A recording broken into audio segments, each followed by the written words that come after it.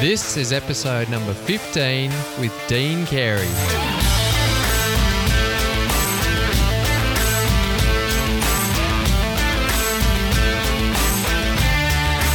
G'day legends and welcome to Your Life of Impact, where we connect with world-class athletes and coaches, health experts and enthusiasts, inspiring entrepreneurs and community leaders, all to teach you how to tap into your inner excellence.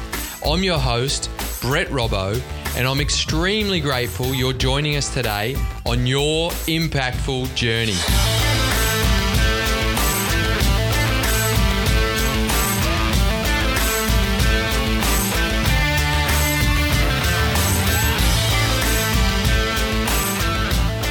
Dean Carey has taught acting all around the world for more than 3 decades and with many great actors, including our very own Aussie, Hugh Jackman.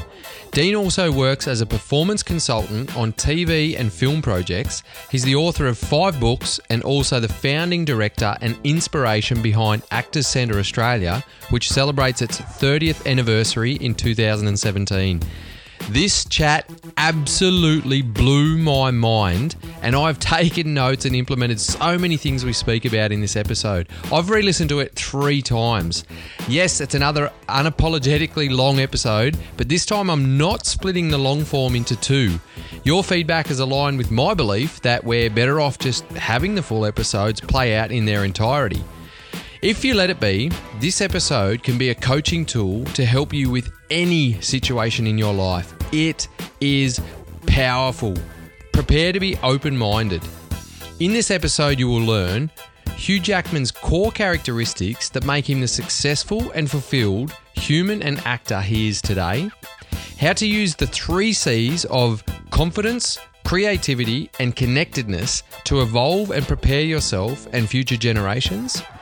You'll learn the simple method of how versus why and how this can change the trajectory of your life.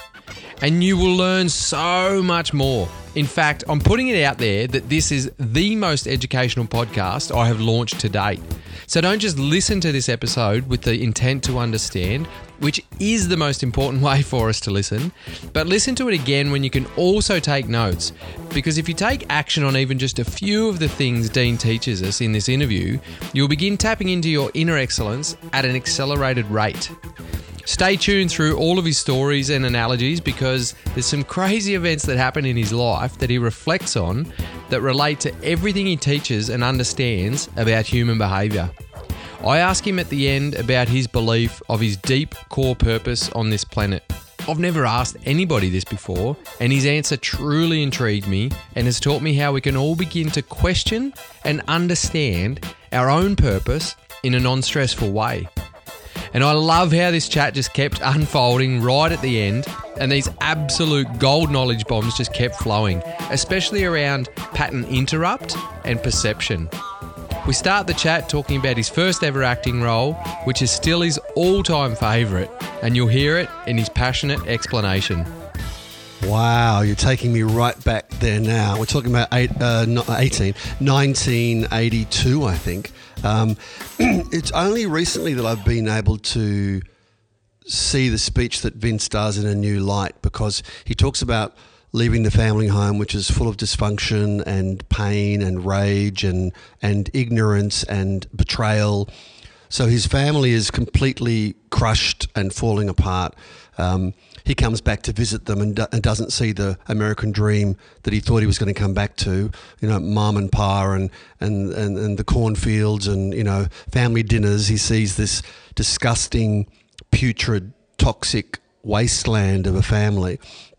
And so he drives off in the night and he sees his reflection in the windshield as he's driving the car, and the speech is that his reflection begins to morph and change, and his face becomes his father's face, which then becomes his grandfather's face and his father's face and his father's face, and then it goes back to faces he doesn't even remember anymore, back to the beginning of time almost. And he realizes that the inherited pain of all those men are carried over into the next born, and that he was the next born, and that unless he breaks the cycle will never be broken. So if he continues down that highway, he will become a drunken, lost, lonely, disconnected soul.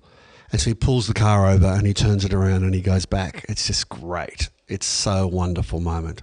And is that emotional attachment for you because you got to express something from within that is sort of an existing thought within you, or something in your bloodline? Or is it just something that you thought, this is a great story for the world to learn from and I'm proud to be in this part to be able to express it? I think as an actor, you always go above your own personal agenda, and there is always a sense of being of service, like the world needs to hear this. And there's nowhere else in the world where the mobile phones are turned off, the iCal calendars aren't giving you any more alerts, you're not on Facebook, you're not doing FaceTime, you're not posting where you are, who you're with, what you're eating. All those things are stopped. The lights go down, the curtains open, and we get to see human nature. We get to see who we are in the best and worst of ourselves, and it's right there. And I think for me, I ran away from my very conservative family in Melbourne in 1979. I couldn't run fast enough, a bit like Vince, heading up the Hume Highway from Melbourne to Sydney, leaving what I felt was a very appropriate, comfortable, conservative, narrow bandwidth of worldviews. And I knew there was something else, and I escaped. So I did think about that when I was doing creating the character. Definitely thought about what it is for someone to reject their inherited tribal tradition. We had the picture of the Pope in the hallway in a gold frame, we had the statue of Mary arriving every month for the Rosary. I remember kneeling there as a 6-year-old, going, what are we doing? Who are all these people? What's happening? And I just knew there was something. Then I found drama, and when I was 12 or 14, and then I knew there was something else. There was a far bigger world than what Ashburton, Melbourne, and Melbourne was very conservative in the 60s and 70s. It's nothing like it is now. And Sydney, of course, was on the harbour. It was dynamic, it was edgy, it was funky, it was everything other than what Melbourne was. So, I did think about that, playing the character, that I was driving away from something. But then when Vince goes back, he realises he's only, wherever you go in the world, there you are. Whatever you're escaping from, it's right there. You'll never leave it until you get complete with it, or until you're able to be complete with not being complete with it. It's that version of it as well, of going, well, look, that's never going to change. I understand that now, and I accept that's not going to change. And Vince went back there and throws everybody out of the house and says, now this is my house and we're doing things differently. And that was Sam Shepard, who only passed a few days ago, of course. That was Sam Shepard's moment of going, we've got to make a stand. We have to make a stand. We have to be committed. We have to say no enough, and clean out the stuff that doesn't belong anymore, that's used by date, is well and truly up, and go, no, this is a stock take. And I think it takes, I believe that all drama is based on calamity and collision. So as are the major moments of our life. We talk about tsunami, earthquake, fire, terminal illness. A couple's arguing at home, the kids are arguing, the dad or mum has bought an expensive chicken to have for dinner and there's roast vegetables and it's all very special, and then a text comes through, a phone call with the dad and mum's had a fall. The chicken's turned off, it'll go to waste, it'll go to rot, doesn't matter, the kids get their clothes, they all go to casualty. Like, things change in a heartbeat.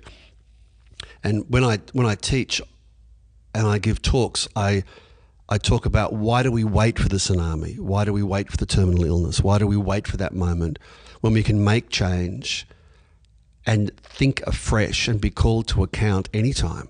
Brilliant. I love it. And before we run away with this chat and move forward in what I know is going to be very entertaining and enlightening, I just want to say, Dean Carey, welcome to Your Life of Impact. Thank you. Thank you very much. We first connected at the New South Wales Institute of Sport here in Sydney, where I've been coaching for the past 3.5 years, when you came in to do a workshop with us, and I knew straight away that I'd be very present in your workshop because you opened up talking about energetic exchange between between humans. And I've been really keen to get you on the podcast because of your deep understanding and coaching of human behavior, which is what we'll dive a lot into today. I remember playing a chair game called Mastering the Maze. Is that right? Yep. Essentially, it was teaching us many lessons around group dynamics. So there was a mixture of coaches, managers, leaders in the group. It was around group dynamics and energy exchange. But what I noted, so when I was reading back through my notes, my two take-homes from that exercise were that it takes more energy to hold on than it does to let go, and that leadership is actually an energetic exchange. So what I know and now know and believe in life, that shifting yours and other people's energetic states is actually a very powerful and purposeful circumstance to create, so people then can create space to learn and engage even more. Take us into that energetic state exchange. Where does your mind go with that? Wow, well, I've been doing acting for 40 years or maybe a bit more, and in acting there's nowhere else to be other than the present moment. You can't be in the past. You can't worry about what line you fluffed 4 minutes ago. You can't worry about what's coming up. Your mind might go to what's coming up, but you need to be with the person 100%. And so through acting across those 40 years, I've realised that everything of meaning happens in the moment. And depending on what outcome is achieved or gathered or focused on, all comes down to the quality of the energy that you bring to that moment in time. And I talk about this with businesses. Brand is only energy. And we look at the CBA right now. Their brand, the energy behind their brand, suddenly everyone's had a different take on that, with 53,000 potentially illegal transactions going on. So CBA might be and they've just recorded a $10 billion profit over the 12-month period. But in the end, brand is energy. Doesn't matter what people say, doesn't matter what their slogan is, doesn't matter what their mission statement is, doesn't matter what vision boards they've got around the room and their whiteboards. It doesn't have any influence or impact at all. It all comes down to the quality of the energy of reception and transmission. And that's what life is based on. We receive and we transmit. Some people are great at receiving but not transmitting. Others are great at transmitting but not too much at receiving. When both are in balance and both are at the highest quality possible, and we think about most people, I think, or many people have been at the bed of a dying person. You walk into that room and the quality of the energy is exquisite. I don't mean beautiful. I mean exquisite, as in you could almost grab it from the air. The person's taking their 100th last breath, or their 400th last breath, or their third last breath. So that place that we can go to as a human being is very instinctive for us. But as I said before, we wait for those moments of the bedside vigil to be reminded of how acute and present we can actually be. And the chair game is a great example of going, well, how acute and how present are you? When I walk around the room looking for a chair, I'm the random influence in life. I'm the thing you can't control. I'm the other person in your life. I'm the person who's giving you grief. I'm the market trends. I'm the demographic that you can't connect with. Whatever it might be, I'm that random influence that we can't control.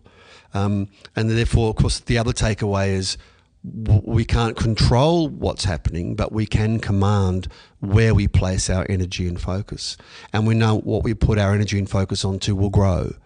It has to. It can't not. And so once you bring your focus and energy to being in the moment, being completely present, unattached to the outcome, bringing the highest receptivity you can to the conversation, being acutely aware of your communication, Like, and all of those things an actor has to have. So when I was teaching corporates ages ago, thinking to myself, well, I'm a bit of a fraud, really, because I'm doing this acting artsy-fartsy thing, and I'm going into the corporate environment where they're grown up and business people, and what am I going to tell them that they don't already know? But moving that space into the corporate space, because, I mean, just wheeling back a little bit, I had a class yesterday with my first year students where I call it MAP now. And MAP is manager, artist and person. And that we've all got three aspects inside of ourselves. We've got the person who's vulnerable and wounded and magical and mystical and has all these expectations and fears and prejudices and filters and attachments and hopes and dreams. So there's the person. And the issues that we have as a person, which basically comes back to our 7-year-old kid. Because when we're frightened, it's not like I'm 57 now. I'm not frightened as a 57-year-old. I'm frightened as a 7-year-old, you know. Just a quick example. I loved when my pop he was about a year away from dying, but he wasn't sick. He was 101. And I was sitting in the room with him, and my dad was 77. And the nurse came in to check whether Pop was okay and said, hi, Miss Carey, how you going? Oh, good. And Pop stopped and said, nurse, are you single? And she said, well, that's a very private question, Mr. Carey. Yes, I am. And he said, because my son here is single. He's looking for a woman. And my dad, who was 77, went, oh, Dad, please don't. You're embarrassing me, you know. So I saw my 77-year-old father reduced to a 7-year-old in a heartbeat. So our vulnerability or our wound, if you like, our sense of exposure is of a 7-year-old. And so that's what's driving a lot of the person. Then there's the artist inside each of us. You know, everyone has an artist, which is purposeful and unbridled and instinctive, and whether it be painting in an art form or running a women's refuge in Penrith for 14-year-old pregnant girls. That woman who runs that place, she's an artist. She knows how to connect. She knows what to do. She knows what that culture requires. And then there's the manager piece in all of us, and the manager has your back. The manager is the rational, logical, caring, resourceful, strategic, thinking and feeling part of us that is the best guide. They'll give us the best advice. So in terms of the chair game, it provokes our person. People get upset because they can't control it, and we know we can't. We should know we can't control other people. We can't control ourselves half the time. What we can command is our focus and energy, and when we step into that place in the chair game where we're giving ourselves fully to the random influence and working instinctively around it, then managing that, then our artist gets released. Intuitive, instinctive, connected, resourceful. That energy that you speak of and that exchange, is that something that you really try and instill in your students from the get-go? And with it, whether it's through these games or whether it's directly, do you educate them on what their internal energy actually looks like and how much in control they are? Or do you try and bring that out in that artistic way? That's a great question. When I went through drama school, it was fueled by fear and competition. So we were told that at the end of first year, there's 24 of you in the room now, there'll be 12 of you left, work out which 12 you want to be in. So that to me, which is why I railed so much at primary school and at secondary school and then at drama school, scratching my head going, something's not right with this paradigm. It's so... I didn't have the words back then, but I didn't realise how antiquated it was, that it's based on fear and competition. And every single reality TV show now, and it's no coincidence that they're prevalent on television, because I think the world is frightened in many ways of who's in control, where we're going, what things are being passed through legislation, how backward we are in so many ways, how prejudiced people in power are in so many ways, that we're trying to grow as a human being and as a culture and as a world. And, you know, as I say in my courses, we don't want to get too depressed about it, but will the species make it? Like, will we actually realise that there are no demarcation lines of race, colour, creed, sexuality, whatever there might be? That those questions aren't right or wrong. It's merely irrelevant to ask them. We're the same species. We're on the same spinning rock in the middle of nowhere. We don't really know why we're here. People pick religion or whatever they might have to go, well, that's why we're here. You know, I have a god, I have a deity. Or the Hindus have 125,000 gods. So everyone's got their own version of why we're here. But in the end, we don't know. So unless we as a species get into a managerial place and look after everybody, and we have the resources to do it. There's enough money on the planet to have everybody be a multi-millionaire every time it's over. And you go, it just doesn't make sense. So going back to that fear and competition, that goes back to our 7-year-old. That goes back to the wound, our vulnerability. And every single reality TV show is based on fear and competition. And I was watching Hell's Kitchen last night, you know, not for long. But, you know, that moment of, you know, talking to Samantha and talking to Julia, one of you are going home. And so people get voted off the island until there's only one left. And so every single reality TV show is based on the same. You're fired. You don't belong. You know, snuff out your candle, get in the speedboat and go away from the island. And that goes back to the human being's greatest fear, which is separateness. That's our greatest wound, that somehow we don't belong. I'm sort of rambling a bit, I know, but it's all around that thing which I find fascinating, that the human being's the only species born that can't speak, can't run, can't move properly, can't even find its own balance. A baby takes 55 kilometres to crawl before it can walk. That's a long time. That's from here to Penrith. And if I said, if you want to learn something important, you know, get on your hands and knees and crawl to Penrith and tell me how it feels. Whereas a foal will be born, it'll be wobbly for a while, but it's taken its first little gallop within half an hour, maybe 45 minutes, you know. It can go to mum, it can suckle, it can do all the things it needs to do. I remember going scuba diving years ago and I came across a reef, and under the reef I saw a fish, and it was actually a shark. It was a baby shark, but it was fully formed. I thought, wow, this shark doesn't need another 6 months or 8 months to become formed, or 3 years. Our brain takes 28, I think, before it's actually fully formed. That brain is functioning completely. You know, it will grow. The creature will grow, but it's already there. So we take a long time. So I think that instills in the species a sense of exposure, a sense of separateness. You put a baby in someone's arms and there's ecstasy and joy. Put the baby in a cot and walk away and there is agony, instant agony. But pick the baby back up again, you know, gurgling, maybe even a smile, maybe even a laugh. Put the baby back down again, agony, complete grief. And not just 10% grief, 100% grief.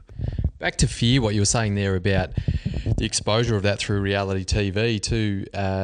Must admit, I don't watch TV, and thank God. Yeah, the reality TV is far from. I definitely watched it a lot growing up and over the years, but I've sort of realised and done a lot of work over the last couple of years about operating from a place of love and making choices from a place of love as opposed to a place of fear, and not making choices in the fear of missing out or in the fear of that opportunity might not be there. It's more making that choice from that place of love of, I actually really want to do this, or this is aligned with my core values and my belief system, so that's why I make the choice.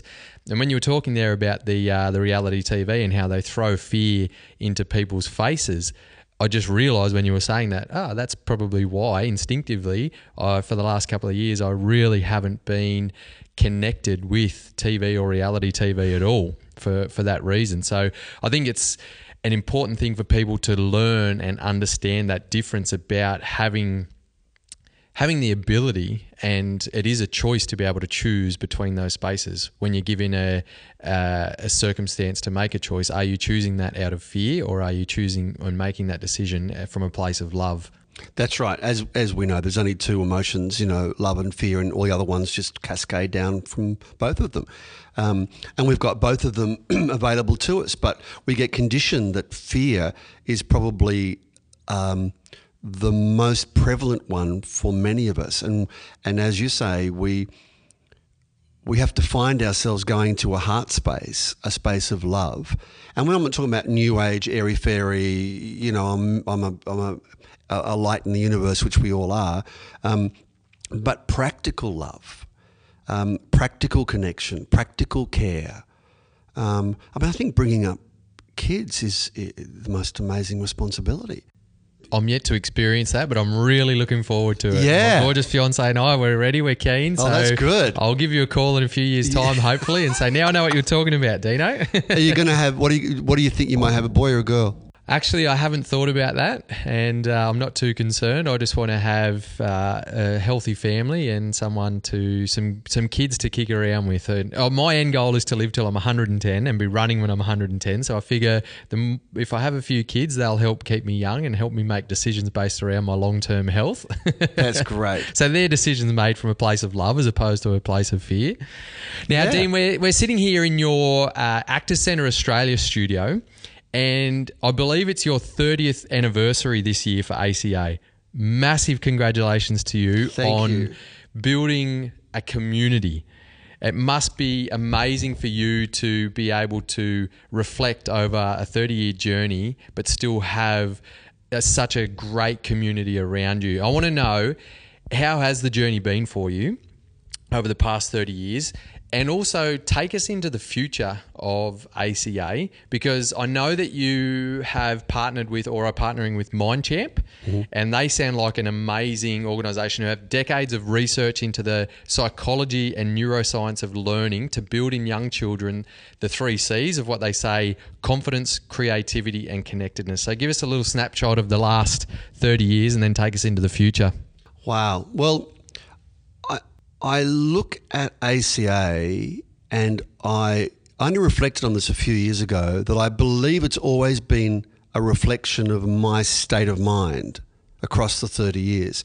Not that I've had full influence, of course, on it, but because I've been at the helm since opening the doors in 1987 until now, my fears, my expectations, my pressures, my issues, any of the things that have been at play with me as I've grown up, because I was 27 when I opened the doors and now I'm 57. So you go, wow, well, and I think back to all those moments and go, wow, the Actors Centre could only ever have been as big or as bold or as amazing as what I believed it could be. And I had to have that vision. Now, I think I had that vision all the way along, but the vision's got bigger and bolder and more secure, and I've become less worried and fretful over it. I remember when it turned 5 and I was going, wow, 5 years, and it turned 10, then 15, then life goes so quickly. But I didn't realise until recently that this is the community I always wanted as a kid. I've created the one thing that I missed out on. I was bullied at school. I was overweight at school. I didn't fit in. You know, I was bashed up at school. I had the hideous nuns in primary school teaching me. Then I had the more hideous Christian brothers, in inverted commas, at secondary school. And my little 7-year-old kid was really wounded, like really frightened. And I thought, I don't belong. I'm not coping. I don't connect. I was by myself as much as possible.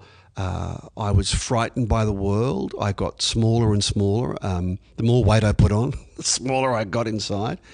It wasn't until I got to drama that I began to expand my opinion about who I thought I was. And so who I think the Actors Centre is and could be has been an arc of development and expansion. And meeting David, who's now 50% owner with me, after 30 years is just wonderful. And when he talks about he's got a project called Project 2036, and it started in last year in Singapore, and he talks to parents and says, your kid's got 4 years preschool, they've got 6 years primary school, they're 3 or 4 now, right? 4 years, 6 years secondary, 4 years for a basic diploma or qualification. That means, he says to the parents, your child, your son or daughter, will hit the workforce in 2036. We can't even imagine what the world will be like next week, let alone 2036. Hence, going back to the 3 C's, which is, would you like them to be confident, creative, connected, and then also collaborative? Would that be something that you think 2036 would want? And of course, everyone says yes. Who wouldn't? We're going to need to be collaborative, creative, connected, and confident to survive. So it's a very exciting time for ACA, and the community has always been strong. We have no power politics here. We have no agenda other than every person being the best they can. We treat, unlike any school that I know of in the world, there might be some, but I haven't come across them, we deal with the person as the person, the artist as the artist, and the manager as the manager. We speak to the manager a lot, and we empower the manager aspect of the person. We care for the person themselves. The person's fragile and needy and exposed and vulnerable, so we care for them, and we embolden the artist aspect.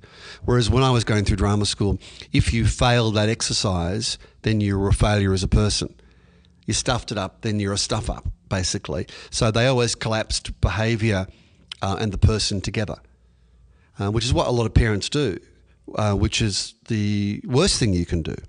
Worst thing you can do. So the person is wonderful, fragile, brilliant, resourceful, because with the manager and artist aspects, right? But the person's great. Their behaviour may not live up to that. So, example, many years ago, one of the students was coming late to class for the full-time program, and they were late on the Monday, late on the Wednesday, late on the Friday. And I heard about it and went, oh, they had a chat to the student, and they were late the week after, missed a couple of classes. So 2 weeks went by, and so I stepped in and went, well, I'll have a conversation with whoever it was. And they were going, oh gosh, now, they're going to the CEO now, And then we walked in, and he was rattled, edgy, defensive, you name it. That's where he was, because he thought that headmaster was going to have the talking down to him. And the first thing I said to him was, when you're not in class in the morning, we miss you. I said, because, you bring such a vibrant humour, and which he did. And I had to, this has to be real. It can't be fake. You've got to say what's real. And I know it's real. I was teaching him. I said, you bring a great humour and a great mischief and a great sense of curiosity. And when you're not there at 9 o'clock, we miss you being there. So how can we find a place where you can be there, a part of the ensemble, and how would that look? And then he told me about his mum and his mother's mental illness, and we had that conversation.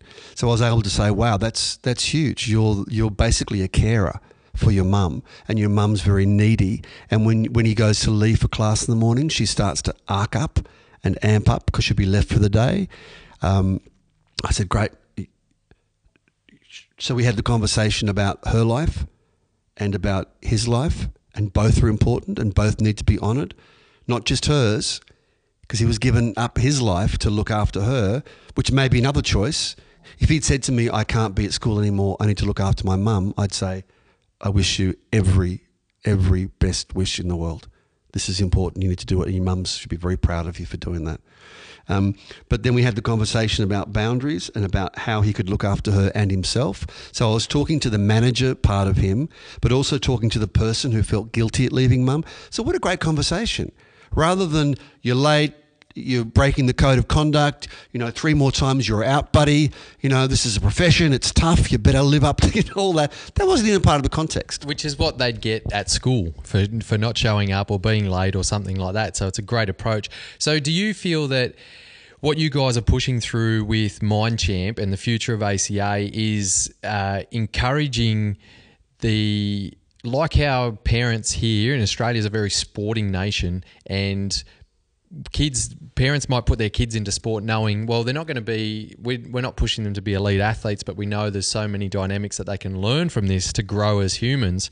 And I see that that's what ACA and MindChamp can offer around the 3 C's that we spoke about: confidence, creativity, and connectedness, which means community. So I look at it as, well, I'm a very sporty person and my fiance is too, but just hearing you speak, I want my kids to be part of MindChamp because there's amazing amazing attributes here that they can take into every aspect of life. And just hearing the way that you approach these different, I guess, the personalities within a person and the different skills that they need for every aspect of life, I can see the power of where you guys are heading and what you're offering.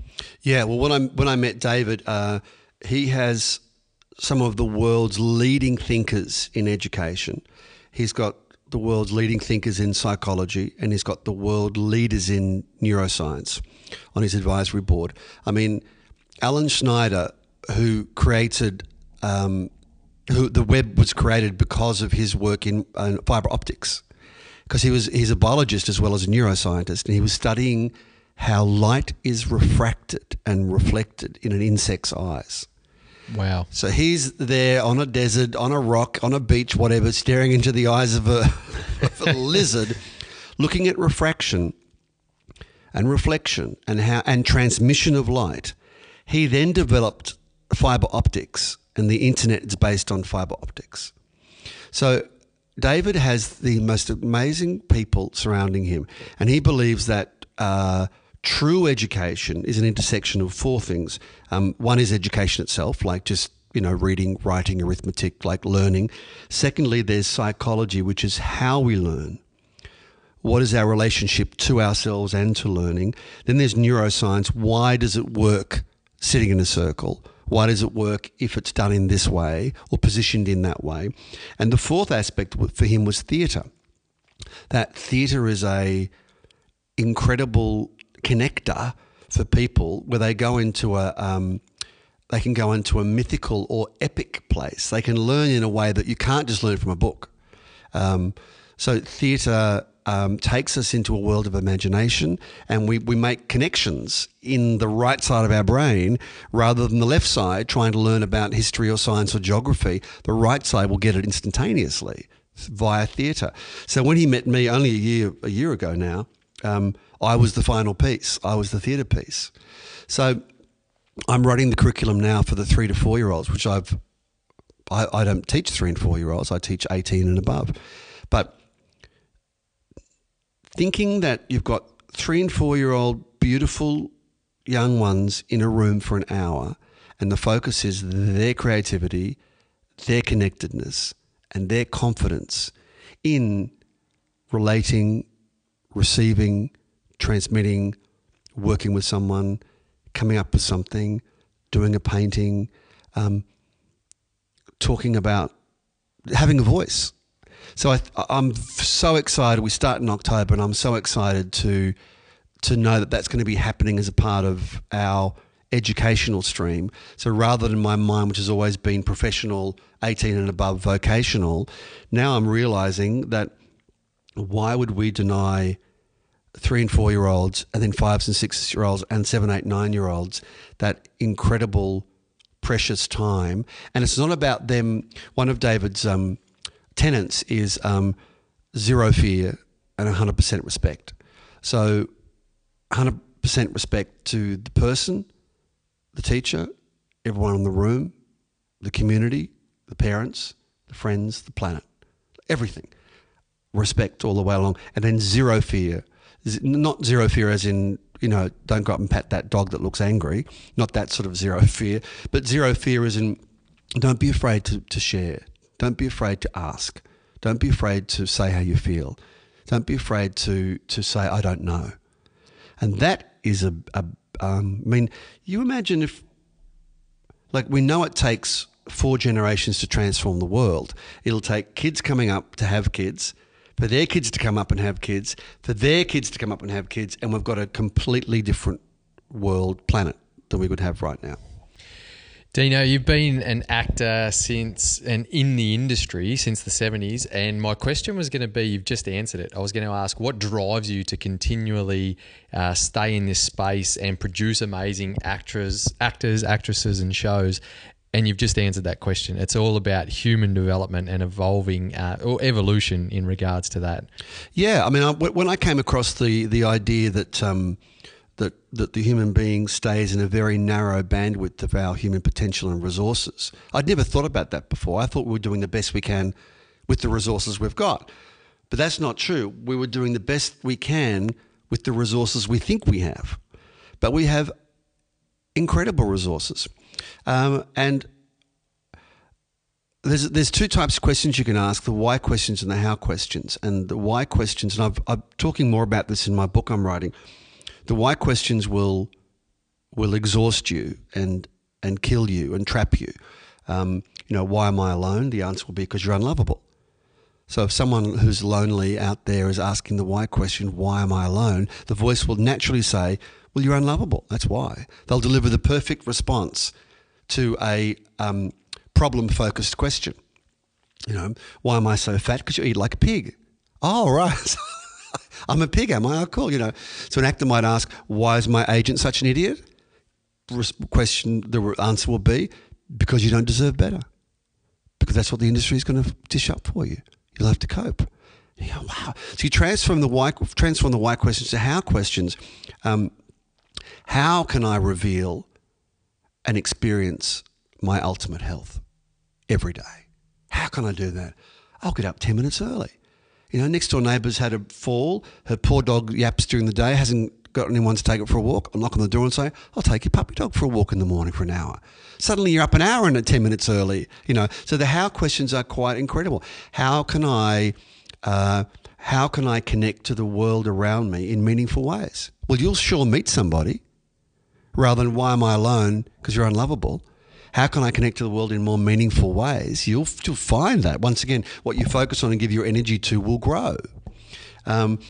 Where your mind flows, your energy grows. The bandwidth theory you were talking about there just before, the way that we as humans operate within that bandwidth, relates back to how you started this conversation, where you found yourself in your comfort zone in Melbourne and you just had to run away from that. You knew that you had to expand your bandwidth.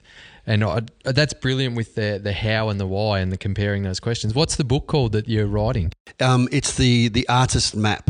So it's going to look at the artist inside all of us and how there's the person and then there's the manager. And of course, going back to your thoughts about having children, or not your thoughts, but your beliefs, beliefs and desire, plans. The best thing I think a parent can do is manage themselves and manage the kids. The person will give them love. The artist you'll be running with little Bob or Cynthia or whoever it is, running around the park, and you'll be doing forward rolls and running up and down, doing all the stuff, and that'll be your artist as well. Your 7-year-old kid will be released as well, your beautiful free child, mischievous and cheeky and in the moment. But ultimately, you'll be managing those kids to find their own manager within themselves so they can cope and survive. I think that a lot of parents many do. I think many have no idea that the best thing they can give that kid is their ability to manage themselves, their feelings, their expectations, their life. Many years ago, there was a survey done in America about why couples stay together. Found it fascinating. And the results came in. And was it the amount of time they had sex? No. Was it the type of sex they had? No. Was it how many times they argued? No. Was it how many shared values they had? No. Was it about a aligned future? No. The most prevalent answer was the ability to self-soothe. I found that fascinating. So both people were able to manage and be responsible for their own pain, their own stuff, their own wishes and wants and expectations. I mean, how often do you hear the man who's men only, basically, going through a divorce process, who drown their 3 boys with themselves? And you go, oh my God. Or go around to the girlfriend's house after she's found somebody new, douse them in flames and set them alight. And you go, wow, that's incredible. That person has only asked the why questions. Why has she left me? Why are we in divorce court? Because life is cruel. Because there is no God. Because no one should suffer what I'm suffering. Therefore, I'm going to take my 3 boys into a lake in a car with myself and drown them. Or that man who threw his kid out the window of the car on the Westgate Bridge 4 years ago because he's going through a divorce process with his wife. And you're going, so that's the person. And it wasn't the 40-year-old who drowned the 3 boys. It was the 7-year-old within him. It was that little boy who was so frightened and so terrorised and so much in pain who thought, I want to end this for myself and everybody I love. It wasn't the 40-year-old who went, are you kidding? Are you? Hang on. Let's look at this construct here. You're going to kill your 3 boys in the lake because your wife found somebody new, or she can't live with your aggression anymore. So, the how and why questions are amazing. And I watched the other week. I don't know why I came across it. The people talking about the tsunami. When they were at Aceh or whatever holiday resorts they were at. And it was all the recounting of each person, what happened. And it was incredible. It only struck me afterwards. In those moments, we don't ask the why questions. We only ask the how questions. And you could hear it in people saying, I saw the wave coming outside the window. How can I grab my wife? I grabbed her. We went under the water. How can I keep hold of my wife when I can't see her anymore? Then his hip is broken and his leg and his arm is broken. In fact, one of the guys had both arms broken. Now he can't hold his wife or keep himself up. How can I try and get to the surface to see where my wife is? 4 minutes later, he gets to the surface, 4 kilometres down the bloody stream, holding onto a tree. How can I hold onto this tree a little longer to get a bit more strength? Because I'm going to let go. I'm going to try and find my wife. So the how questions are amazing. They all happen in moments of calamity and collision. Yet our ego has this place that will ask the why questions and get the short straw every time. So it relates back to earlier on in the conversation where you said you teach people and talk to people about not, and in your presentations, that don't wait for the tsunami, don't wait for the adversity and the tragedy. Teach yourself how to ask these questions through every aspect of your life. Yeah, and what a great question to help kids to ask. Like if a student's working with me and they do their Shakespeare monologue they rehearsed the last week and they go, oh, why do I feel so stuck? Oh, so angry, so upset, so frustrated because they're self-conscious. They've got a class. They've got me watching now. It was great at home. It was great in the shower that morning when they did it. And they knew all the words back to front. Now it's not. And then my question is, how can you trust the dialogue? How can you trust yourself? How can you trust us? How does that look? And they go, well, breathe. I go, great, breathe. What's next? How can you reveal what Hamlet's going through? How can you take us on the journey? Through eye contact. Great, get eye contact with us right now. Look at everybody in the room. Boom, boom, boom, everybody in the room. And they're breathing and they're looking. And then I say, action. They go, to be or not to be. They start the speech and you go, and everyone goes, wow, that's so good. And it's not me. I'm merely calibrating or orchestrating their focus and energy on something positive, productive, and powerful that has them feel like they can come to life. And that's what ACA Kids is going to do all the way. We're not talking about kids being special, which they are, but we're not talking about you're special, you're unique, you're one of a kind. We're not doing all that. Everybody we know is special, but it's not about us. It's about other people. We know it's about our connection that makes our world and our life. Now, you would have worked with thousands of actors and actresses over the years, but you seem to have a close relationship with Hugh Jackman. And the two of you have launched a book together called The Acting Edge. Hugh is a much-loved actor by all Australians for obvious reasons, but also millions of people worldwide. Can you give us a bit of an insight into what it was like coaching Hugh back in the early 90s? I believe he graduated from your class, and also what your work and relationship is like with him these days. Hugh arrived to audition and we knew straight away that there was someone special standing in front of us. I think a few reasons. He was incredibly present, he was incredibly humble, and he was incredibly curious. They're the 3 words I'd use. And instantly I felt like this guy doesn't want anything from us. Even though he wants to get into the school, that wasn't a part of the room. He wasn't trying to prove, impress. He wasn't attached to the outcome. He was fully connected. And he did Hamlet's To Be or Not to Be, funnily enough. And it was really good. And I said to him, let's try something. and there was a very strong, sturdy table in the room. And I said, do you mind standing on the table? He said, no, of course, no worries. So he got on the table, and I said, could you put your toes over the edge of the table? And I said, so you're safe. You've got to be safe. He went, yeah. So he came a bit forward. I said, can you lean forward a little bit? And he said, yeah. And he was looking down as if he was like on top of. I said, now you're on a cliff, and there's a drop. You're at the gap. You know, you're going to jump. This is it. To be or not to be alive or not, to suffer what the world throws at you or to end it. Like, we've got a choice, you know. I often think if there was a red button in every room we were in, that we could just depart the planet, I wonder how many people would be running across to the red button going, I'm out of here, I've had enough. They might regret it afterwards, but if it was that easy, I wonder. So I said, you're at the gap, you're leaning forward, you can smell the salt air. The thermals are coming up the cliff face. And then he just put his hands out as if he was going to jump. And I said, just start on a whisper and start the speech again. It was amazing. It was amazing. And I went here, and we always look for someone in an audition, whether they can adapt, whether they can respond.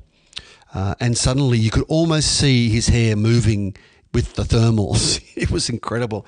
And anyway, the audition was great. He went outside. I took him outside. I said, thanks very much for coming. It was great. He said, look, can I ask you a question? I said, yeah.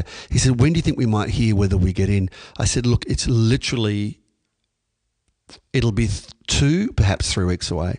He said, I said, is that a problem or a challenge for you? He said, look, I've been offered a 3-year contract on Neighbours. He said, and they need to know like by yesterday. And I've held them off to now, but I need to let them know in the next couple of days. He said, I don't want to put pressure on you, but I'm just letting you know that's, you know. And I said, if you have the opportunity to choose one or the other right now, what would you choose? He said, training. And I went, okay, give me a minute. So I went back into the room with the panel and told them the story and said, will I say yes? And we've never said yes before. You always wait till you've seen everybody. But we knew we were going to take him anyway. So I walked back out and said, yeah, you're in. He went, oh, really?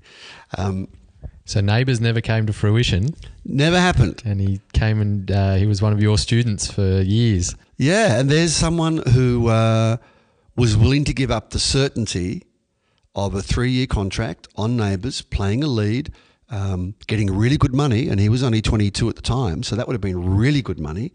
But no, he said he made the leap of faith. And now if we'd said to him, we can't tell you for 2 weeks, he would have turned down Neighbours and waited. And I didn't want him to go through 2 weeks of that agony, knowing after talking to the panel, we were going to take him. So I said, can I just tell him? And we went, yeah, tell him. That presence and humility that you spoke of that he presented with from the beginning, he seems to still carry that humility with him everywhere. I think that's why so many people follow Hugh's life journey as a person and not just an actor, because of that humility that he seems to carry. Is that what you guys still carry with each other to the day, and that's why you've sort of teamed up with the book that you've launched together? Yeah, we have a great camaraderie because we both respect the craft so much. We both believe that everybody working in the industry is being of service to the playwright's intentions. We both believe that. When I was at the opening night of Les Mis, the film in Sydney, and I was talking to Hugh and Russell Crowe at the party afterwards, and I turned to Hugh and said, you realise this is the first time you've played a father, really, in your career. And I said, that paternal aspect of you. And he went, shit, yeah, I didn't think about that. And of course, he's got 2 kids, and I said, it's the first time you've been able to, and he was so amazing in Les Mis, the film. I said, that's the first time you've been able to channel that paternal, deep sense of care, deep sense of connection, adult, protective, all that stuff. And he went, yeah. I said, yeah, it's great. He said, I think that's why it took so much out of me, because it drew on those new aspects of himself. But yeah, he's got such a great sense of ease about him.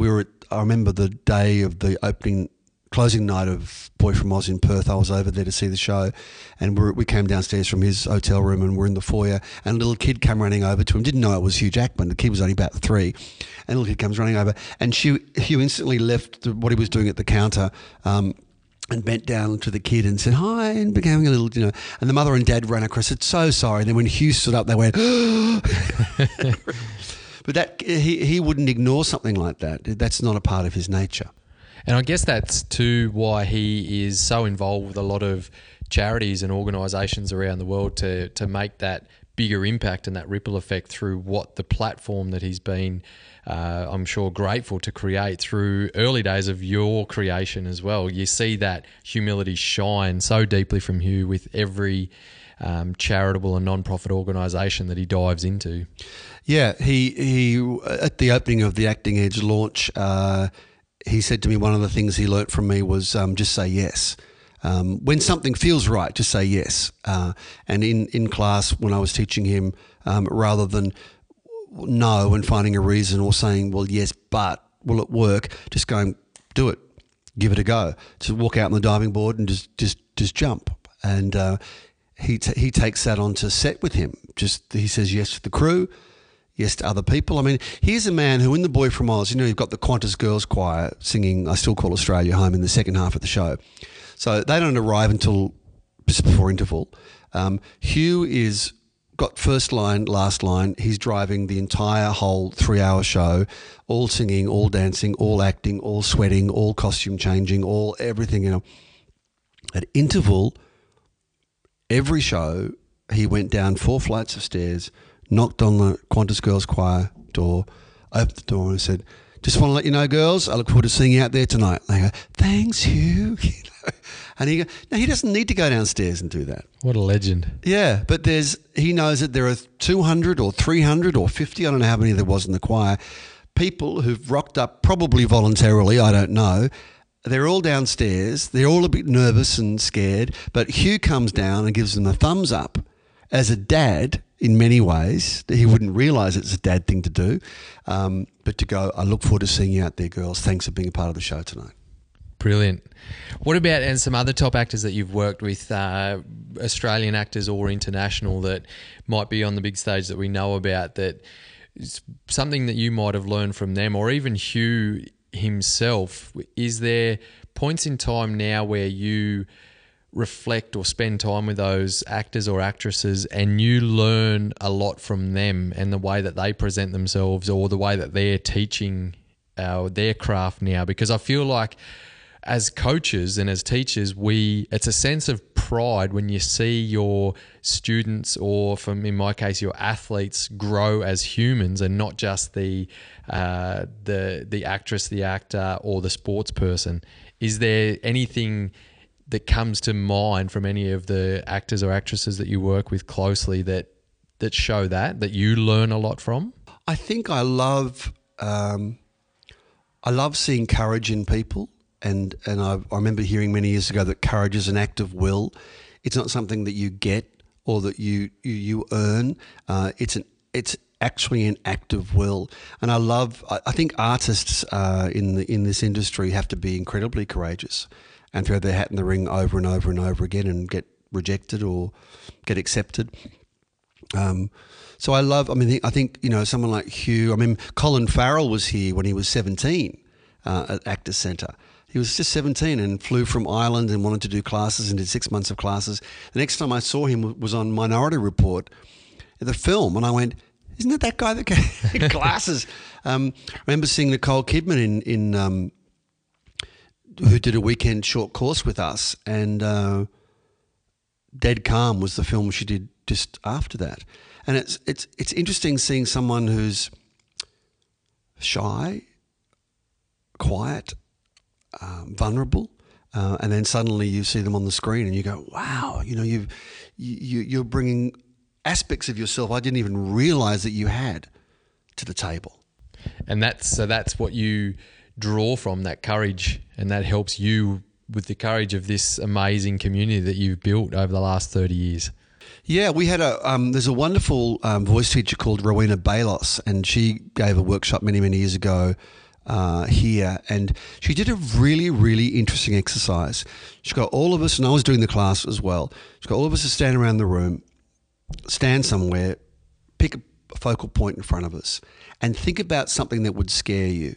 So a bear on a camping trip, someone coming out from behind a dumpster in a laneway, someone coming around down a hallway of the house, whatever it might, some image that would scare you.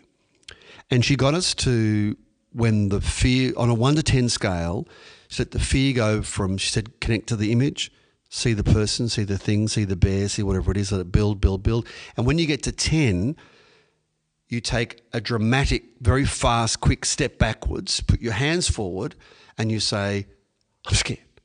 I'm scared. And then you relax, disengage, you go back to the position you're in, and you do it again, and you do it again, and you do it again. So we did that 3, 4, 5 times. I went, okay, cool. And each time you went like, wow, I really feel frightened. I've got the fight or flight thing in my body. My adrenaline is pumping. Then she said, okay, using the same scenario, let it build from 1 to 10. And when you get to 10, step forward and say, I'm scared. It's an incredible thing to, rather than retreat into fear and terror, to step forward and say, I'm scared, but I'm here. You know, I'm scared, how can I deal with this? As opposed to, I'm scared, why is there a bear in my tent? Why is there a man in the laneway? Why is there... And it got us to realise that you can be scared and still step forward. And I think that's what is going to create a world of which we'd be proud to live in, which is people stepping forward with purpose, with a sense of tribe, knowing it may be unpopular, but it's important for the planet. I mean, the whole climate change thing. You know, I remember hearing many years ago that a politician was only concerned about the direction of things, whereas a stateswoman or man is concerned about the connection and relationships with people. And you go, yeah, a politician is about the politics and the things, whereas a statesperson is interested in relationships. So with other countries and within people in their own party and people in the other party. So, yeah, I think... Yeah. I was going to ask you if you could take us through a short game or task, but I think that one that you just explained is really powerful for all the listeners to have a go at. And I like how you elaborated there that you can operate as a human in the space of scarcity and courage at the same time. You can choose to be scared, or you can choose to accept that scarcity is there, but you can also choose in the same breath to be courageous. Yeah, I mean, we know when I teach, you can't entertain success without entertaining failure. It's not possible, you know. And so I talk about it as being vision and ouch. So if you have a vision for something, the ouch, and the ouch I don't mean is ouch as in I've stubbed my toe. Ouch could be I just got dumped by the person I thought was my soulmate, or someone I love is terminally ill. I mean, that's a part of the ouch as well. I mean, a student of mine came to me a number of years ago, and she had graduated, and she said her mother was just diagnosed as being terminal, and she was having a really hard time nursing her at home, and she was going through a lot, and she looked terrible, as you would. And I said to her, we talked for about half an hour or 45 minutes, and I said, I wonder whether you could invite a how question into the experience. She said, what do you mean? I said, well, the question might be, because you could ask, why is my mother dying? Why am I going to be left alone? Why is life so cruel? Why is this happening? And you'll never get an answer that will be at all meaningful or helpful. It'll only be because God doesn't care, you know, life is cruel, you know, it'll never work, you don't deserve to have a mother, whatever it might be. But the question, I said, what about if the question was, how could I honour my mother in every way in this final journey? What if that was the question? How could I honour my mother? And I then said, and look after myself in this final journey. I said, and she went, wow. I said, that doesn't mean you won't go to your bedroom and put your face in the pillow and sob and get a baseball bat out and smash the mattress. We're going to do that. We're going to need to do that. But that energy has no place in the room with your mum. And she came to me about a year later, and the mum had only survived another couple of months, I think. And she said, it was amazing time we had. Painful, difficult, but beautiful. As opposed to what it might have been with the why questions. That's extremely powerful. That's a great mindset to step into those kind of environments, actually. Now, you've recently directed a verbatim theatre show called Motherload, and I want you to tell us a little bit about that one and what you love about, is it verbatim? Am I pronouncing it correctly? About verbatim theatre. Actually, you'll probably have to explain what verbatim theatre is for most of the listeners too. And while you're doing that, I'm just going to find a little clip on here. Oh, good. Yes, good. Verbatim is word for word. I came across it in America when I was there in '86, working with a woman called Anna Devere Smith, who's an expert in verbatim theatre. So she records real life people, and then uses the dialogue. But what she does is what I've picked up on as well is she says it in exactly the same way as the person said it at the time of the interview. So you not only get what the person said, but you get to hear how the person said it. Tone, pitch, pause, stammer, volume, key change, everything. And of course, our voice is our principal way of communicating. So that's why a kid can cry and not lose its voice, whereas it'd be very hard for us to cry and make that sound as an adult. We just lose our voice within minutes. But a kid knows that's his only way of calling the parent to help them because they're so vulnerable. So verbatim is I love it because we interview real people, we get the real stories. There's no agenda from us. I edit it so it sounds like a real life conversation, but the audience can't go, well, that's made up. That wouldn't happen. That's not true. It is true. It did happen. These are real people. They're living. And what I love about it, because there is no agenda, all we're doing is honouring the person's voice. We're celebrating their life, and we're sharing honestly their feelings. It's very, very real. Yeah, and you could hear a pin drop in the audience when we do the show every year. I've done, I think, 14 shows like this. And I did stories from the Wayside and stories from the Starlight and Sydney stories and stories from the West Side, stories from the Inside Out. So they're all about different aspects of the community. Western Sydney, Parramatta, stories from the Inside Out was the gay, lesbian, transgender community.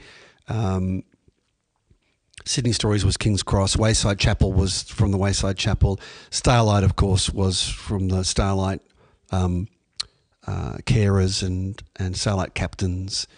That was an amazing show. People thought that they were going to arrive at Starlight Stories and see 8 beds with 8 young kids lying in them and 8 drips on wheels.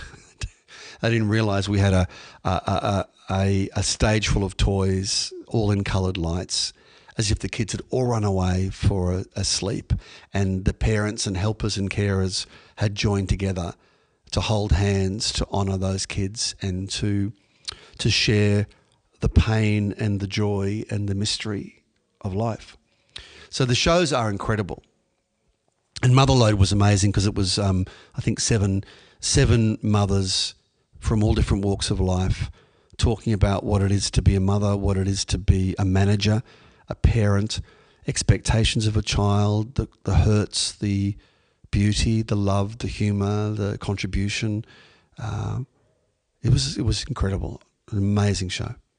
I can't find what I was looking for. I was going to show you some clips of a 19-year-old boy in his element and doing some TV commercials for Retrovision and Subway, and I was going to get your feedback as an acting coach on that. Was that you? It was me. I did have a little dabble in it years ago, and I thought I wanted to get your coaching eye onto that, but couldn't find it. It's obviously a sign it's not worth that it still exists in in our day. That's great.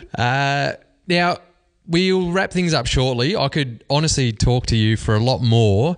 A lot longer about all these different things. I had a bunch of questions, but I feel like you've sort of answered them through this journey of a chat. But one thing that I want to ask is, what is your true underlying core belief of your purpose on this planet?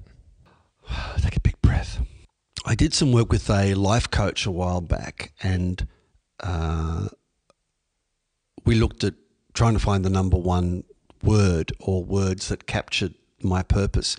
And it wasn't the words I thought it was going to be. The word that kept coming up was the word of wonder.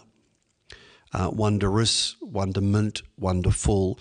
And I think that has always captured me. I didn't realise it, but the wonder of, which has got curiosity, of course, embedded in it, but the wonder of what could happen inside a class, inside a relationship, inside a conversation. Wondering about how the world could look, how this family could look. I remember, going back last year, my dad tried to commit suicide in Melbourne.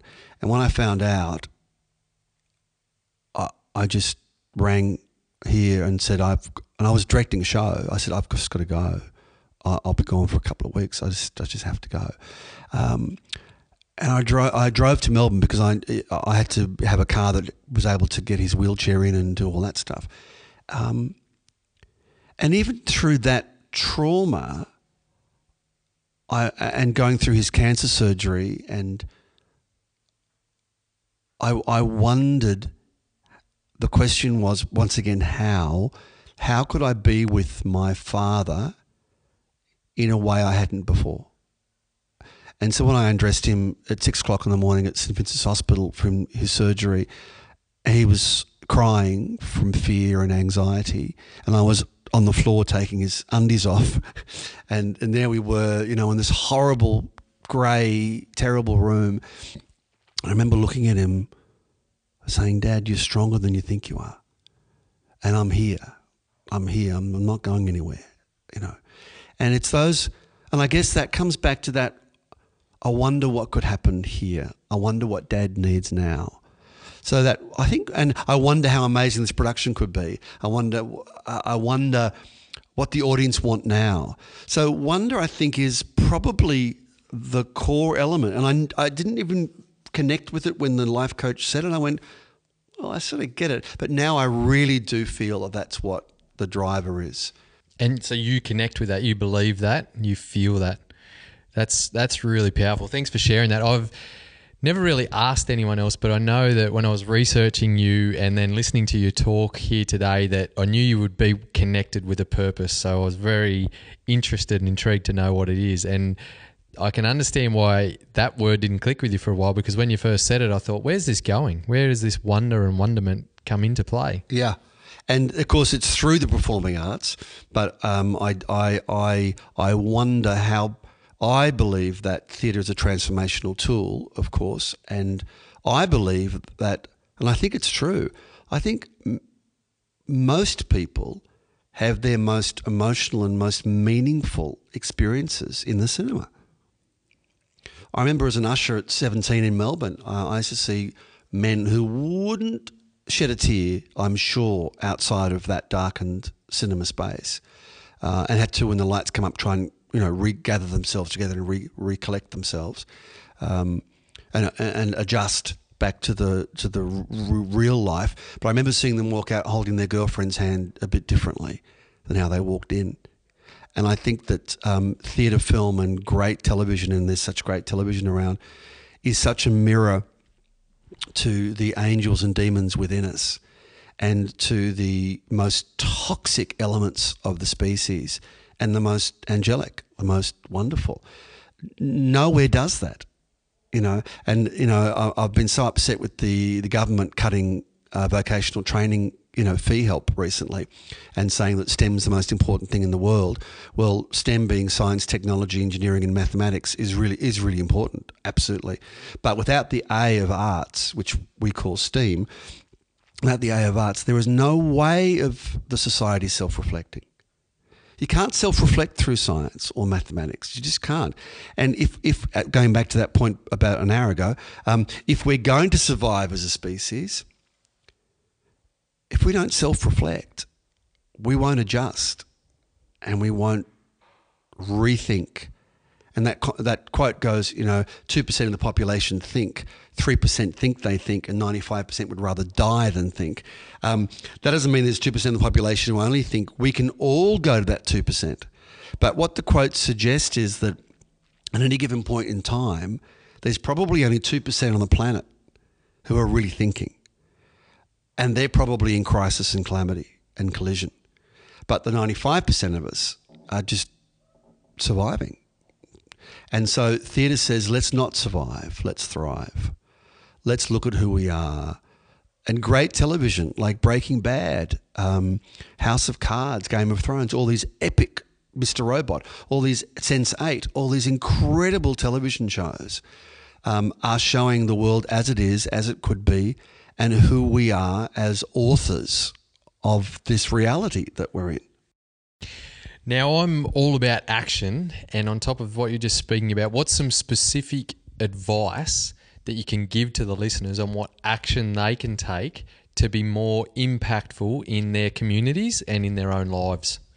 Great. I think that going back to, I think the how question is the most magical thing. And to look at any aspect of our life where we've got a lack of energy, a lack of liberty, a lack of self-expression, that's exactly the area you need to ask a how question. How can I connect with my next door neighbours better? How can I connect with my neighbourhood better? How can I connect with the local charities better? How can I contribute more of what my family have? I think that how question leads straight to action. The why question leads to inaction. Why is the world the way it is? Because that's what will dish up to us all the time, I mean, on 9/11, the question the Americans only ever asked was why, why did it happen? Because they hate us. They want our freedom, which is not the case. The question, the how question would have been, how can we connect with these disparate elements in the world right now that would make a difference? How could we connect?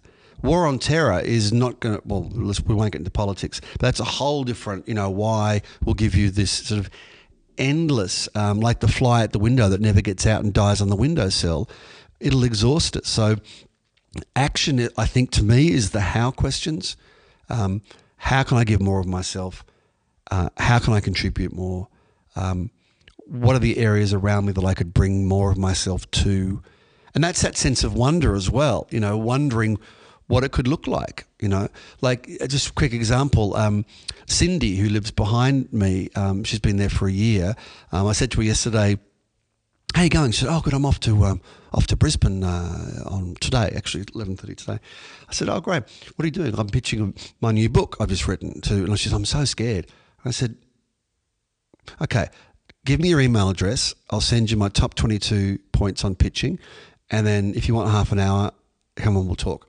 And so she went, oh my God. So she read the 22 points, went, this is incredible. Can I come and see you tomorrow? I said, yes. She's on her way to the airport. So before she went to the airport, she ran across the laneway into the back door. This morning we had half an hour before I came to see this, while I was a bit late. We had 40 minutes on her pitch, completely transformed it. She felt completely connected and went, that was incredible. Well, that could have easily not have happened, But my sense is, I wonder how I can help Cindy. I wonder how her book could be revealed to more of the planet. Brilliant. I often think, how can I give more? And one of the things that I've created is our Life Tees campaign, and we've teamed up with some elite Paralympic athletes and able-bodied athletes, and they design a tee, and 100%, so we help them design it, and then we do all the background work and we sell the tees, and 100% of the profits go to their chosen charities. So I want to give you one of these tees. Now, this is the Scotty Reardon Grateful tee. So it's got the helicopter on there that actually saved his life when his leg got chopped off in a farming accident when he was 12 years old. And then on the back is his actual running blade there too. So that's my way of how can I give more. So that is amazing. and I wonder if it's the right size, and if it's not, we can do something about that. Is it extra large? I do have other sizes. I can definitely sort you out That there. is amazing. The helicopter is linked to the blade that he now has now. It's an amazing story, and for us to proudly put that on a shirt and see him raise money. Originally, he was raising it for the Snowy Hydro South Care, which is the helicopter on the front that saved his life. But now they're a government-funded organisation. They can't take charitable income. So now he's donating it to Batyr, which is a youth mental health organisation based here in Sydney. So it's awesome to be a part of this gratitude legacy and to be able to give in that way. So that's my giving to you, to say a massive thank you for coming onto welcome. the podcast. And it is the simple things, isn't it? Like just seeing a helicopter that someone flew to pick him up when he was 12. 12 years old, almost losing his life on the side of the road in Western New South Wales from getting his leg chopped off in a tractor. See, that's what theatre does. That T-shirt's what theatre does. It brings... have we got another couple of minutes? We've got as much time as you need. I've actually got a fast 5 questions to ask you. So when you finish explaining the theatre... rather than that T-shirt, the helicopter, literally the lifeline, and to the blade that he uses now, theatre takes us to a multitude of places that we never have to go to, but we get to go to them. We get to go to a field of war and see bloodied bodies, or a film. We get to go to, like Dunkirk's just come out, we get to go to Dunkirk and see that in a cinema or at home and go, wow. Human endeavour, allegiance, honour, betrayal, fear, guilt, redemption. Like the great that's why Shakespeare's still around now. The great universal issues, the great things that we aspire to, that we understand inherently. So, we can watch a film about someone's son or daughter dying and not have to have our own die to know what that would be like.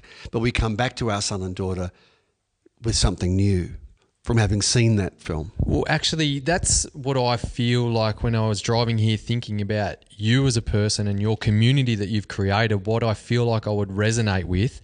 Whilst I did a couple of Retrovision and Subway ads back in the day, I never did any acting classes or anything like that. But what I feel would be an amazing energy from you and your students is their perception, and they have to change their perception, and they're exposed to all these random perceptions throughout their careers and throughout their experiences, because I believe that the problem with society these days is that they have a very rigid perception and a very rigid belief system, but you can't be rigid like that in the acting and in the theatre. That's right. And I love that quote that goes, the test of an educated person is the person who can let go their most cherished belief when a better one comes along. I love that. So this idea that we cling on to things that we think are real, but the real educated person is the person who can go, oh, wow. Like acceptance of, oh, wow, I was wrong, or wow, there is a different way.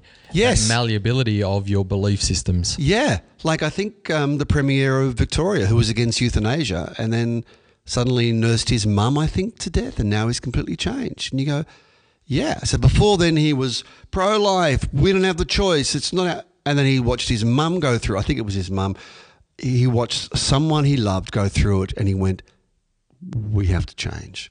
And that's what I call a pattern interrupt. And that's what psychologists call a pattern interrupt, where the habitual way that we think, and that we think we're thinking, but we're not. We're just on like a spinning wheel, like a mouse, going around and around and around. Something comes along which knocks us off course, creates a pattern interrupt, and we go, wow. And then you let go of a cherished idea because a better one comes along, which is no one should suffer like my mum just suffered. No one should. And do you feel that pattern interrupt is more often than not adversity? Yes, definitely. Does it need to be adversity? I don't think so, because a pattern interrupt can be falling in love, but that can also be, projection and romance and 1,000 other things that aren't really real. It's sort of a fantasy. But I've had pattern interrupts that haven't been adversity, but the very nature of a pattern interrupt is frightening, because we have this what we call the terror barrier. We have what we know and what we don't know. We're in the comfort zone and the stretch zone. And we in these moments, we have the ability to step back with fear or step forward with faith. There's only two ways of going. In a tsunami, you can't step back in fear. You know, if we think of the number of emergency service people now around Australia who are arriving at house fires, someone's leg chopped off, you know, in an accident on a farm somewhere, horrific road accidents on a freeway. How questions? Not why do idiots drive so fast? Why is he drinking? Why is the P lady going at 120 k's an hour in a suburban street? How can we get them out of the car? How can we relieve her pain? How can we help the people who are distressed on the side of the street? So I think it does come from adversity a lot, but I've had pattern interrupts in the cinema often. Well, I was actually just thinking about the positive pattern interrupts with relating back to Hugh. So he would have had some positive pattern interrupts from his time with you. And when students of yours step out with all these skill sets and get these opportunities in theatre or film or even in business, whatever it might be, they're positive pattern interrupts in their life. So I can see how it's not always adversity related. Yeah, it's just, and the chair game, we're going back to that, that takes people into a new zone, a new way of thinking and going, wow, how can I be more flexible? How can I be more fluid? How can I be more responsive? As opposed to, why are we losing? Why is he walking around like that? Why aren't we winning? Why are we doing this exercise? You know, so I always relate it to a bit like going up in a plane and you go through some turbulence and you go through some dark clouds. There is always bright sky above. There's always, even with the girl I was talking about with her mother dying of cancer, the way she nursed her, rather than being in the turbulence for those 3 months, she and her mum found the blue sky. And that could have been having a snooze side by side with gratitude that they were alive for that day. So that's going back to the wonder as well, that the blue sky is always available. There'll always be turbulence, but it's where we place our focus and energy. I'm going to do a little pattern interrupt because we could get lost for hours more, and I appreciate your time, and I'm going to interrupt it into the direction of the Fast 5 questions that I haven't actually told you about. But before we do that, two-part question. Where can our listeners learn more about you? So social media, websites, etc. And how can I and the listeners help you on your journey? Wow. Well, we're about to launch deancarey.com, which is just my philosophy and my beliefs and YouTube clips of me doing speeches and things. So deancarey.com will be alive in a week. ACA Sydney is the website where you can find out more about my philosophy and my education model, which is what ACA is based on. And I think I'm so excited by ACA Kids, which we're launching in October. So if people want to spread the word about ACA Kids, and we've just come across a group of 20,000 mothers that live in Western Sydney called the Inner West Mums. And so we're about to connect with them regarding ACA Kids. So I think that's the thing that I would love people to jump on board if they know people with kids, if they've got kids, if they want something of real contribution, that we're going to give those little ones the hour of their week that they would never have had.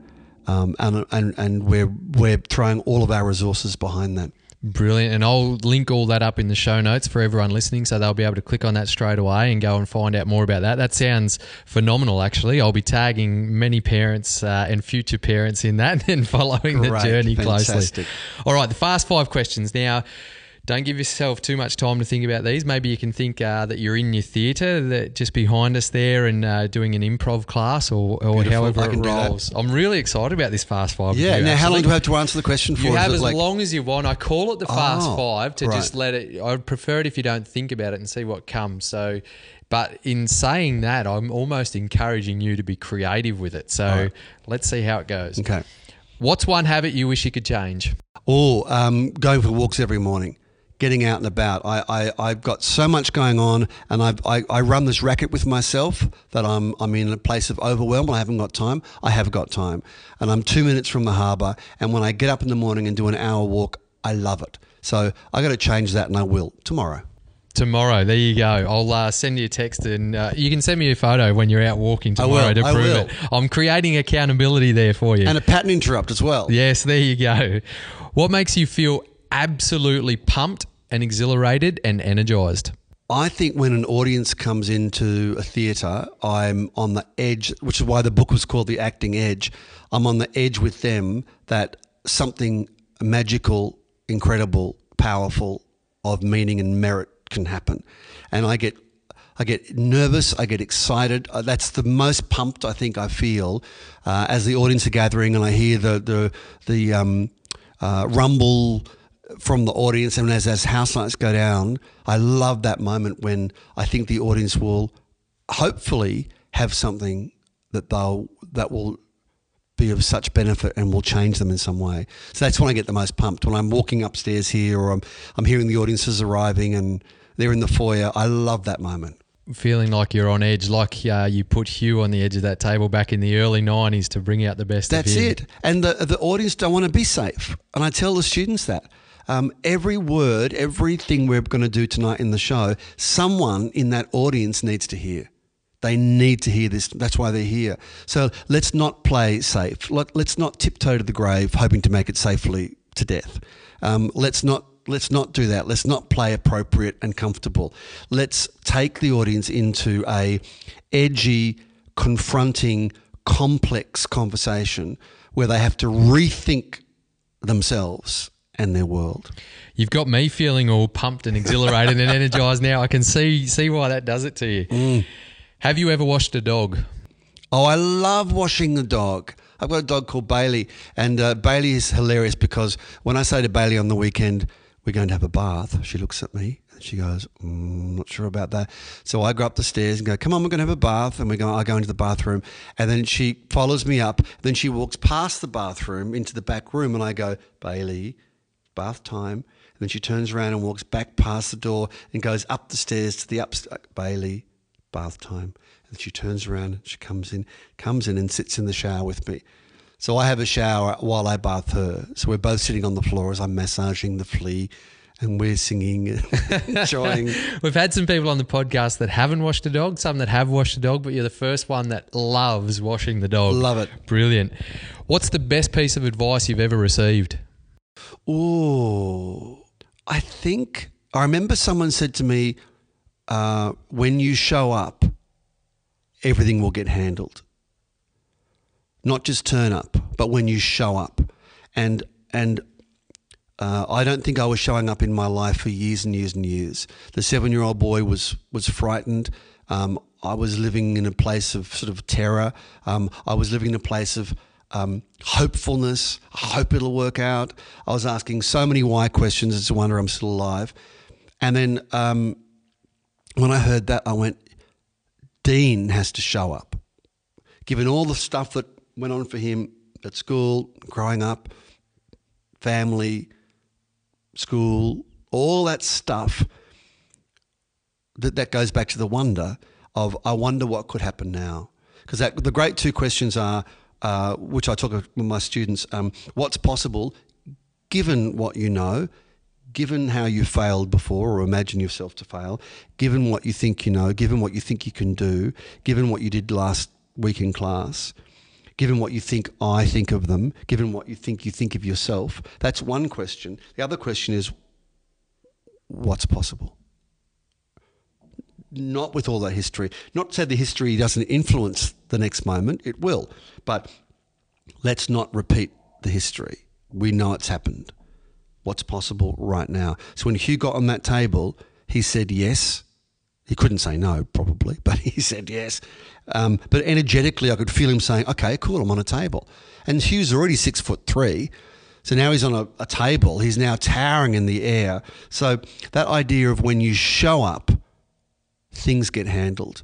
I showed up with my dad and things got handled. I showed up when my pop was dying. I was holding his hand or feet for the last 6 hours, and I was in the room in a way I'd never been, I don't think, in a room before, or with my grandfather before, even though he was unconscious. So there's that amazing space, because I love that thing that you can't put something where something's already there. So you've got to create a space, a clear space to be able to put something. So showing up means you bring your wisdom, your intuition, your instinct, your love, your guidance, your fears, your frights, but you're showing up in a way to make a difference, and then things will get handled. They do get handled, and this space ACA wouldn't be open today if I didn't have to show up. And sometimes I didn't want to, but I had to show up again and again and again and go, no, this is important. This is important. And it got handled. Well, you've certainly shown up today, and I'm extremely grateful for that. And I wonder, the final question is, what are you most grateful for in your life right now? It would be my partner, Siobhan. And we just celebrated 12 years yesterday. And she only ever wants the best for me. She will be a mirror to me at all times, and sometimes I've wanted to smash that mirror, throw it out the window, and didn't want to look. I would not be sitting here. I would not have grown. I would not be the person I am today if I didn't meet her 12 years ago. And there's been many moments where I've been in confusion, overwhelm, lack of clarity, and confront because of my relationship with her. But through every single one of those aspects, I know I've grown. I hope that she has grown too, as well. But I'm so grateful to have a support, a adult, a manager, and a soulmate in her. Brilliant. Dino, you're a legend. You're a very expressive and passionate human, and a very powerful and impactful coach. Keep shining your transformational light, my man. Thank you, buddy. Thank you so much. Boom! There it is. The unique perspective of the acting world that shapes a paradigm worth striving for. Let's not wait for the tsunami in our lives. Let's also identify the positive pattern interrupts in our lives and learn from and fuel ourselves from these. This podcast is a positive pattern interrupt if you let it be. Now, Dino did go for that walk, and he did message me while he was doing it, and he said how great he felt. I'm glad I could become his accountability partner for that. Speaking of partners, I think my gorgeous fiancée Marie and I will definitely have our kids learn the 3 C's in such a creative community like what these guys are developing. Remember, identifying your why in different aspects of life is like identifying your purpose. But when it comes to asking the how and the why questions, the how leads to action and the why leads to inaction. I've always been extremely proud of our Life Teas campaign, but Dean's theatre analogy of Scotty's Grateful Tea ignited my pride even stronger. You can choose to step back with fear or forward in faith. Create space, learn yourself, be yourself. Make sure you check out the show notes on this episode to connect with everything we spoke about, including Dean's books and websites, the ACA Kids, and the awesome partnership with MindChamp. If you like this episode, please jump onto your podcast app and give us a 5-star review. This helps immensely for me to be able to continue delivering value to you.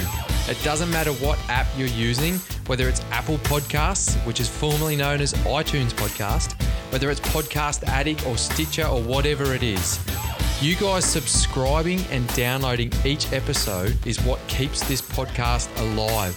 And also, please share with your friends, your family, your community, and everyone you believe will benefit from this podcast. Don't forget to give me your feedback on what you loved and what you want to hear more of, so what value I can help bring into your reality. Reach out to us on social media, so Facebook, Instagram, Twitter, @Life4Excellence. That's @LIFEFORXLNS. And you can also find us at yourlifeofimpact.com. And as always, remember, this is your life journey, your life of impact.